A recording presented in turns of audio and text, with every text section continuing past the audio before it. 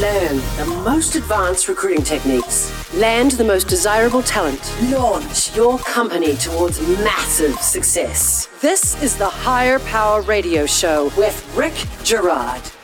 So the key to a successful hiring isn't in covering evidence of a person's ability to align culturally and professionally with your unique company. None of this evidence is on a resume. So how do we gather evidence? Well, first, not shortcutting the interview process. And second, focusing on deep behavioral questions, then confirming your conclusions with data through assessments. I'm Rick Girard, and welcome to the Higher Power Radio Show. Our mission is to help entrepreneurs and business leaders avoid costly hiring mistakes by identifying a specific problem and providing proven solutions to enable your company to win the right hire. We share insights from top performing rebel entrepreneurs, disruptors, and industry experts like our guest today, Mr. Josh Millett. He is the founder and CEO of our new sponsor, Criteria Corp. Josh started the Criteria Corp in 2006 with the vision to create a SaaS-based pre-employment testing service that would make the highest quality employee assessment tools accessible to companies of all sizes.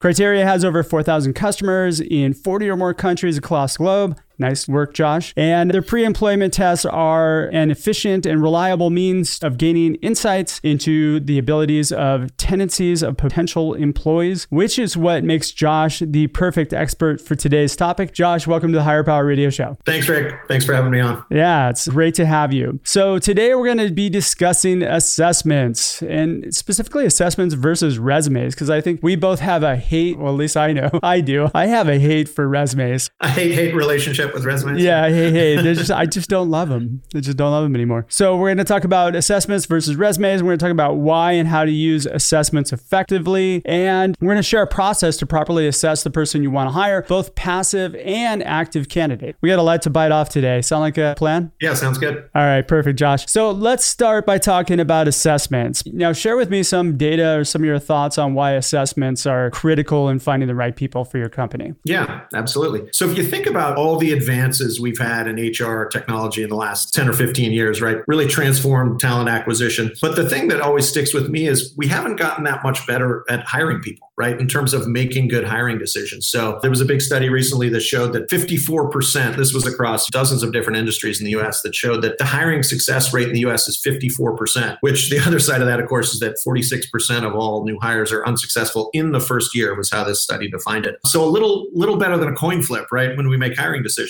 At Criteria, we think that the problem is that despite all these great new HR technologies, we're just making decisions on candidates sometimes in very flawed ways. As you kind of hinted up top, Rick, we think one of the main culprits is the resume. So if you think about it, the resume is like a 70-year-old tool, right? It hasn't changed much since like World War II, right? And we just feel like using this tool so prominently, as so many companies do in the hiring process, is really letting us down. And I guess I would say in a lot of ways, it's like it's an analog tool for a digital world, and it's just not keeping up. And there's a lot of research out there that shows that resumes are really what statisticians would call a really weak signal, right? They're just not very good at predicting an outcome. And so we think we can do a lot better. And some of the shortcomings of resumes you can overcome by using assessments in a strategic and targeted way. I think my audience has heard me bitch about resumes so often on the show. They're probably tired of hearing it. Yeah, I'm not breaking news there, right? Yeah. No, it's true though. I mean, they're so flawed. And the fact is that I found that people with bad resumes tend to be the best people, and people who have really good resumes tend to be the worst. If you're basing it off of just a piece of paper that has a bunch of words on it, you're just not getting everything. That you're not getting even a tenth of the picture of whether or not that person's going to be able to perform well in your organization. And that's the most important piece. So how do we solve this problem with assessments? I mean, I like the idea of just being able to give somebody an assessment up front and not have to use a resume. And a lot of times I do an assessment of each person that I talk to verbally to find out how good they are. And this is more valuable, especially with when you're getting 100 resumes, to be able to tap into that platform. Yeah, that's right. And I think what a resume is supposed to be doing, they're supposed to be giving you in a really efficient way to gather data on prospective candidates, right? And they're just not good at that. They're not a good way of doing that. So if you think about how we should construct a way of getting to know candidates better in a way that scales and that's efficient, I think resumes are falling short on virtually every count, right? So the better the data you gather on a candidate, better hiring decision you're going to make ultimately, right? If you have accurate and objective info, that's really important. There's just a ton of data that shows, I think I read that 85% of resumes contain some kind of falsehood or extreme exaggeration. So the data, first of all, isn't accurate. The data should be objective rather than being written by the person who's applying, right? Second problem with resumes. There's also a lot of newer research that shows that what we should all be trying to do in terms of making good hiring decisions or any kind of decisions really is removing subjectivity and bias from the equation. In the last 10 or 15 years, I'm sure your listeners are familiar with a lot of this, Rick, but there's been works by like Malcolm Gladwell and other authors that are really synthesizing all this new research that behavioral economists and psychologists have done that shows that all humans have these sets of unconscious biases that really can sabotage or hijack good rational decision making. And my favorite example of that with the resume and how they really inject a ton of bias into the process is, let's say the hiring manager's first point of contact is the resume. They did a study, I think it was in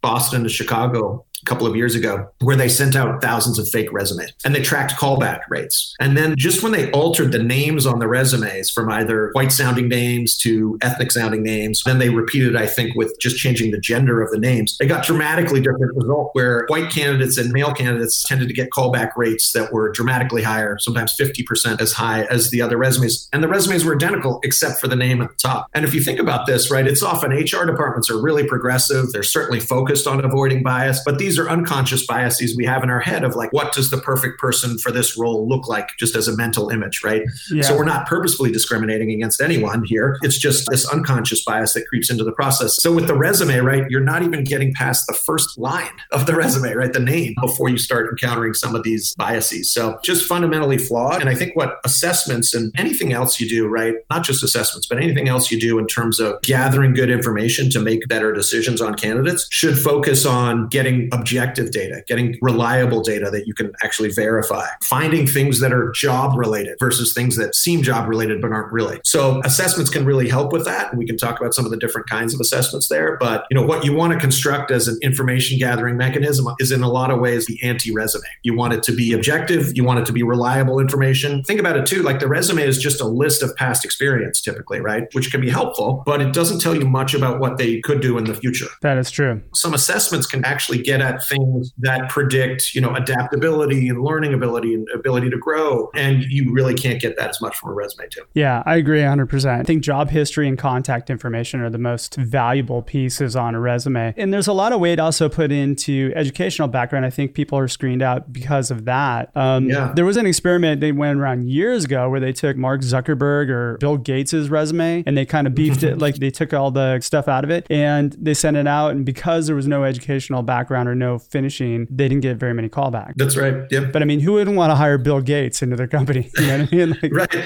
And that's an example, right, of another piece of information that is relevant sometimes, but is, again, a pretty weak signal, right? So a lot of big companies, I know you know this, Rick, are like Facebook. You mentioned Zuckerberg. Facebook has stopped asking for degree requirements or stopped insisting on them. Thank God. Yeah. Yeah. And it's just, especially in a tight economy, maybe this will shift a little moving forward, but everyone's trying to hire the top CS people from Stanford, right? The top computer scientists from Stanford. So the innovative companies that are really thinking about it are trying to get at the same things that you would get at through educational achievement in more innovative ways. Like there's plenty of smart programmers who just went to community college. So the question is, how do you find that talent? And the resume isn't going to surface those people often. Nope, not at all. All right. So why are assessments a good answer to a resume? I think they give you really good quality objective data. It's important that you, when you're setting up assessments, if you do decide to use them, that you know exactly what they're measuring and why. So that's really important. If you go in kind of using an assessment because you've heard its name or whatever, you've heard of the brand, that's not a good strategy. But if you really set it up in a way that you figure out what the key drivers of performance in a role are, what the job requirements are, and then use assessments that measure those constructs or those abilities, you'll be in really good shape. They're going to give you objective data, and they should also give you, and this is really key, anytime you work with an assessment provider, they should be able to show you plenty of evidence that it actually predicts what you're trying to predict. So some sort of business outcome, job performance in a certain role, like for software engineers, for example, or for accountants, or, the metric might be turnover or retention in certain other industries. Resumes can really not do that in terms of giving you objective, reliable data that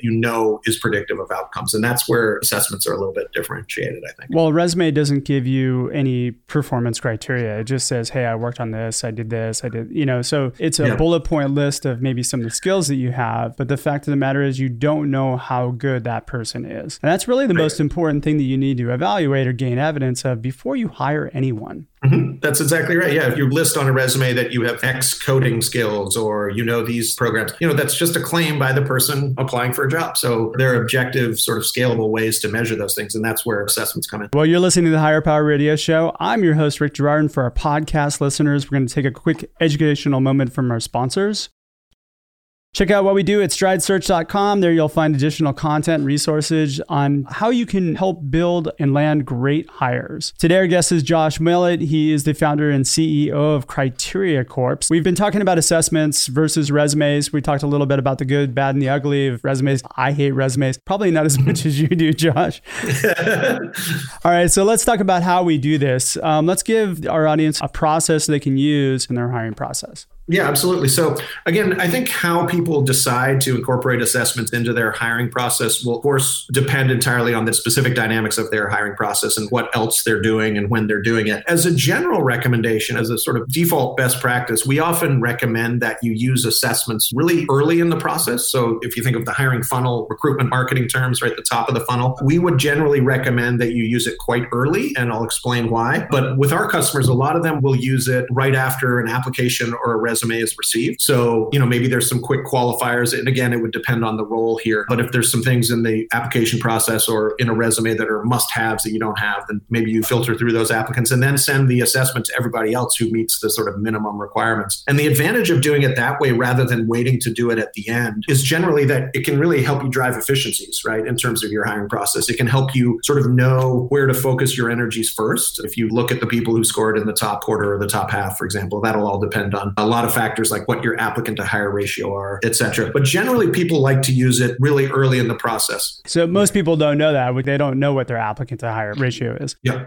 So let's break this down. Now, there's two types of candidates, and I always say treat them the same way: active and passive candidates. Active are people who respond to your job posting, which I'm guessing right now, if you do a job posting, you're going to get a lot of applicants. Yeah. And then you have passive people. I like to treat these very similar, but you do have to tweak it a little bit. Active candidates, you can run an assessment in the application process, correct? Yeah, that's right. I think your instinct is right there that when it comes to assessments, you kind of want to be sensitive to that active versus passive dynamic. We talked about using it early in the process, and some of our customers even take it further, and they'll actually embed the link to the assessments right in the job posting. So they upload their resume and take the assessment through our software at the same time. But I think that's right. With active candidates who are applying through a job post, you can benefit from using it very early on to get that initial data point, or if you're maybe giving 2 or 3 assessments, those different data points early on. And that way you have it on all candidates. And the dynamic's a little different, I think, when you're talking about more passive candidates. If you're going to try and set yourself aside from other companies, if you just say, hey, look, we don't even want a resume. We just want you to do this assessment and give us your contact information. If you want to paste your resume in, great, but we don't need it. I think that's a far better interview process and probably more impressive than what everybody else is doing, because they're all basing it on a resume. Yeah, you're preaching to the choir here. I will say that most of our customers have not got rid of the resume. And even we as a company, when we do our own hires, we haven't either. I think it's just really important, and we try to educate our customers about this. And I think a lot of them are sold before we talk to them about this, is that really talking about the limitations of the resume. I mean, if you think about it, it is a pretty efficient way to get a general introduction to a candidate, is take a glance at this sort of one-page summary. But we've been over-relying on it, I think, and especially a lot of HR technologies are based around the resumes and doing smart things with AI and things like that around the resume. The issue is, though, if the fundamental document itself is not very helpful, then no amount of machine learning or anything you can apply to it is going to make it a better source of information. It's a garbage in, garbage out scenario. Yeah, because it's just matching buzzwords and bullshit pretty much, right? Exactly. And it's teaching bad habits like keyword packing and things like that people do when they construct resumes. So it's not really helpful. I think that the thing that most of our customers will do is they'll sometimes collect the assessments at the same time as the resume, and others will use it a little later on, but still pretty early in the process. So you get this data point on lots of different candidates. If somebody's doing an assessment too early on, if they're not engaged, they're going to probably not put a lot of effort into doing it. So then it could be getting flawed results. Yeah. This touches on the issue you were talking about a minute ago, Rick, with passive candidates. You do have to be sensitive to the dynamics of the hiring process. What we found with active candidates is that if they're interested in the role, they will take the time to do assessments early in the process, as long as you do a couple things. One is clearly contextualize what the assessments are for and what they're doing. We have a thing we call internally the candidate bill of rights. And if you're going to give someone an assessment before you meet them, you ought to give them information about what it's measuring and how long it takes and just basic things like that. So I think if you contextualize it that way and you keep it relatively short, what we see in our data across all our customers is that if you give assessments early in the process, if you go over about the 40-minute point, we see a real drop-off in completion rates if it's more than about 35, 40 minutes. So for that remote testing, once you've got someone down to your final 3 candidates, if you're giving them assessments on site and they know you're really interested in them, then you can do more testing if you like. But as a remote sort of top of funnel information gathering device, we really suggest that you limit it to less than 40 minutes because our data shows that that's when you start to lose some candidates that you might not want to lose. Now, do you have any of your customers that actually have a timeline attached to it? So you do the assessment, we'll get back to you within X amount of time. Here's our timeline for our hiring process so the candidate understands exactly what to expect. I think that's really important, not just with assessments, but everything you're doing kind of top of funnel as an employer, setting expectations, and the assessments are a big part of that because while they're really common across a lot of industries now, there's still people who haven't encountered them, maybe since school, since doing an assessment in school. So it might have been a while. Providing that comfort and that candidate experience is, of course, so key. One of the things that we're developing new products in is in game-based assessments. And that's really part of a bigger trend towards making the assessments more candidate-friendly and thinking a lot about candidate experience. Especially, our big enterprise customers really care about that. Gamifying the interview process. That's cool. Just making it more fun. So the process for active candidates would be what then? A little different there. I think our customers who use assessments with active candidates tend to deliver them a little later in the process. So active candidates, you want to get the application, you're going to have them do the assessment, and then you can bring them through the interview process, correct? That's right. Yeah. Okay. And so you do a top of funnel with active candidates, and typically it's used as one of the key criteria for understanding who's going to move on to the next stage. So if you've got 100 applicants and you can only, from a time perspective, afford to phone screen, let's say that's the next step, 12 of them in the assessments together with whatever else information you gather is going to be used as a way to know, okay, who are my first 12 phone screens? Perfect. So then for passive candidates, somebody who's not actively looking, and I found that when people aren't engaged yet, if you have them do a test or do something, they just won't show up for it. So they have to be emotionally attached to it or have to have some sort of interest that's playing into that. What would you recommend if you're searching out passive people? When do you give them an assessment? What would be the process for that? I think you're right. Totally different dynamic with passive. And what we see there is customers that are using assessments will administer it significantly down funnel. And it's really kind of used functionally in a different way there, right? It's sometimes right before they come in for an interview. That's one common way to do it. So maybe typically after a phone screen or something like that, but before an in-person interview. And then some other customers will only use it actually